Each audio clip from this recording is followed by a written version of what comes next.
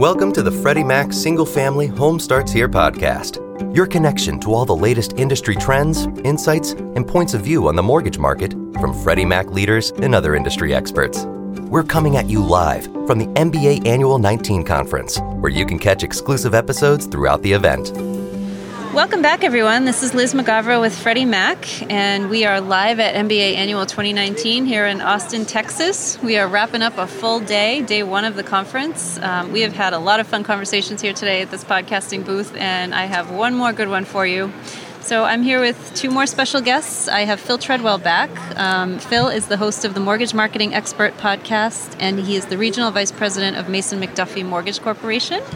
And I have Bill Stakos, who heads up our client experience group at Freddie Mac Single Family. Welcome. Thanks for having us. Yeah, it's great. Well, this is going to be fun. We're going to talk about CX. So, Bill, before we jump into all of these questions that I have for you today, can you just take a minute and tell us what CX actually is? It's really a buzzword, right? And people talk about it all the time, and I want to make sure people know exactly what we're talking about when we discuss it. Yeah, so before we get into that, I will say that CX is not customer service. We get a lot of that sometimes, depending on which organization you're working at. There's confusion between the two. But for me, when I think about the definition or the pure definition of it, it's really about understanding all of the interactions that a customer and a prospect have with your business and your brand, and the sum of all those interactions. So if you can understand those, the connection between the experience and the brand specifically, and are you delivering against that brand promise, you've got a good basis and foundation for understanding your client experience and how to improve it. Awesome. Thank you.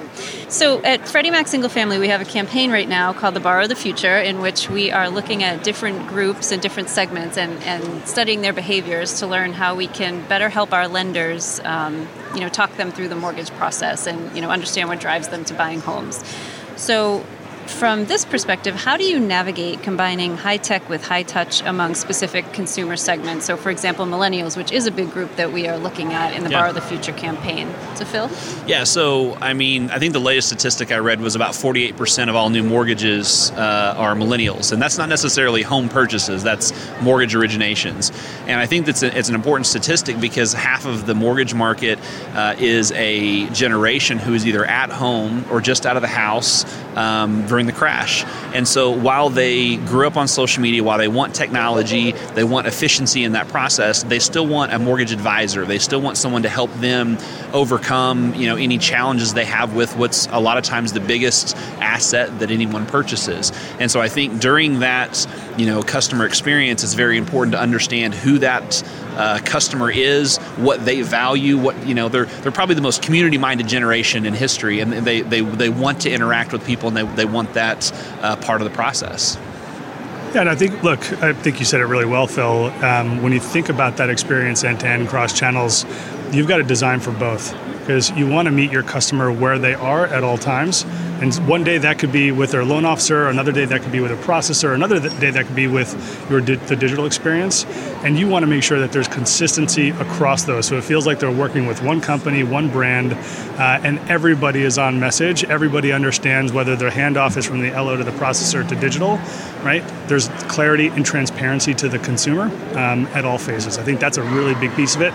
And to Phil's point, I think that just because you have a cohort that's much more digitally savvy maybe than other cohorts of customers, it doesn't necessarily mean that they'd want less human interaction. It's just doing it in a bit of a different way to make sure that those handoffs and that dialogue, they're used interchangeably and they're successful off of each other. Yep, understanding your audience, for sure. Step one. So another thing that we've been talking about a lot at Freddie Mac lately is design thinking. So, Bill, I'm going to ask you to talk a little bit about design thinking, but I also want to know, how it's enabling mortgage lenders and servicers the ability to revolutionize the mortgage customer experience.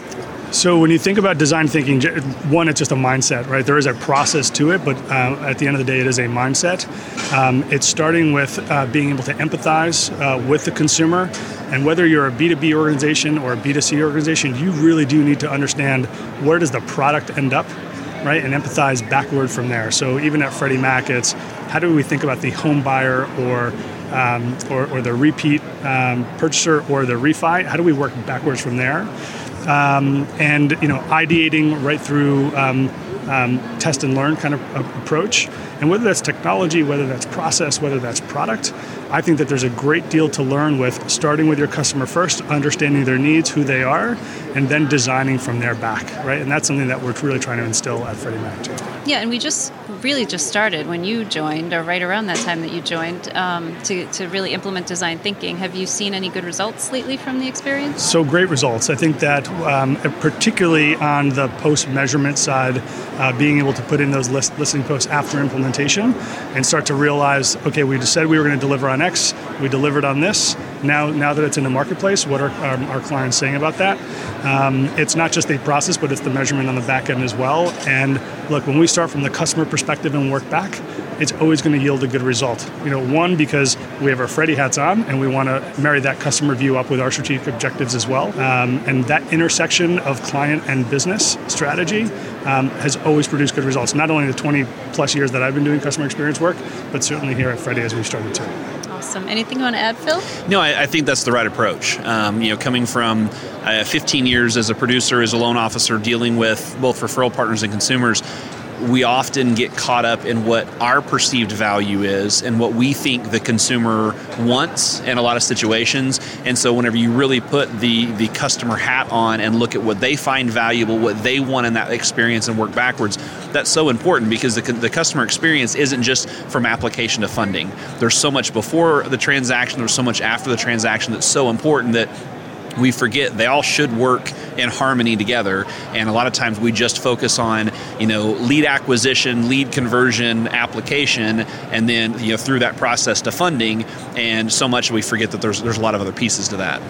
Absolutely. And so to that end, how should mortgage professionals be thinking about clients in the end-to-end journey, right? Because it is more than, like you said, just a touch point here and there. Yeah, no, I think again, you have to focus on what do they find valuable in the process? What efficiencies do they want to create? Because, to everyone's point, just because someone has a proclivity for technology, that they want that efficiency, that doesn't necessarily mean they want less, human interaction. That doesn't necessarily mean that they don't want the type of communication and follow-up from their originator, from their processor that they need. And so you've really got to gauge who your customer is, what is that they find valuable, what can you add through that process, and it's going to change from one to the other. Now, as salespeople and marketers, we're going to be attracting a specific type of client, but that doesn't necessarily mean everything should be cookie cutter. There needs to be some customization in there. Yeah, look, I think, whether you're a large or a small lender, I think it's really trying to understand when the journey truly does begin and when it likely will end, right? And maybe that's payoff, whatever you want to call it. I'll just take myself as an example, and Phil, you and I talked about this last week, is the journey for me and my wife started in a small apartment in New York City at dinner in in that apartment, and really trying to figure out how do we start to save for a home? Do we even want to even own a home? Is that something that we want to try and achieve? And then it works into, now I'm going to start saving, and then I'm going to go talk to a lender and find out, what we can afford, right? And what do we do about that? So it's really trying to understand very early on in the process how you can think about engage your customers right through the origination, the handoff into servicing, make sure that that is clean, and that sort of, potentially 30-year journey that you've got with a client or a customer, and what you have to deliver for them to make sure that they are engaged and they keep on coming back. Right? And just to tag on to that, and the size of lenders is going to completely matter and determine the approach that you have. Because as we talked about in our conversation, a lot of larger banks and larger lenders may have other products that are complementary where there's additional touch points, whereas a smaller lender that there's more community tactics, there's more relationship driven things. And so you also have to keep in mind the type of lender that you're working for, what type of customer relationship you have with them, and then where those additional touch points that we're adding value. I think that's the main thing, is when we're talking about customer experience, we're talking about how do you take care of the customer and add value not only to that transaction but to their life as a whole. That's right. And you talked about coming back, right? So we often use surveys, client satisfaction surveys and those sorts of things to gauge how we're doing. So how can mortgage industry organizations better use those insights and survey results to drive retention strategies? So look, I don't know if this is a mortgage issue. It's an industry broad issue, right? I think one is understanding as a company what are your CX goals and objectives, or customer experience goals and objectives, understanding who your clients are, then going out to them with a touch point or a survey, whatever you want to use to be able to solicit valuable feedback. And I think it's about understanding then the journeys that they go through and setting up those surveys or those listening posts throughout the journeys that are important to them and important to you as an organization. I've seen a lot of organizations go out with sort of a one and done annual study. That helps you kind of look back, but customer experience is very much about looking forward, and it's tough to do if that's sort of in isolation what you're doing. Now, not to say that feedback from your loan officers, your processors, other members in your organization, not that that's not important. It is extremely important. And if you're a smaller lender, specifically, where you may not have the resources of a larger organization, that day-to-day feedback coming in from customers and the conversations that they have every day, I mean, it is just rich with gold. Collecting that and rethinking your own processes, how do we make things better, faster for our end consumer? I think that's a great place to start. So it's not all about surveys, but it's really just how do you listen to your customer and bring that into the organization? Absolutely. And I love that you say that, because so much of the customer feedback is geared towards surveys and the reputation and how many reviews do I have so I can use that to promote other. And that's very much a sales mindset that we're trying to coach, at least in our circles, we're trying to coach out of our originators. And feedback from a customer doesn't need to be just once the transaction's over. We're having them a lot go earlier in the transaction and ask for feedback, because you may not know something's going on in a transaction unless you ask them, but you're able to clarify that and fix it before the transaction's actually over. And so listening to customer feedback is super important, and it's not just after the transaction, it's before. Yeah, and that's building trust, right, and developing that relationship and keeping them coming back. Absolutely. Well, thank you both very much for joining me today. Yeah, this was fun. Great. Thanks for having us. Yeah, absolutely. Thank you. Have a great evening. Thank you for listening to the special edition of the Freddie Mac Single Family Home Starts Here podcast, live from the MBA Annual 19 Conference. After the conference, stay tuned and subscribe to catch additional interviews with key industry leaders and experts. Home Starts Here is available wherever you listen to your podcasts.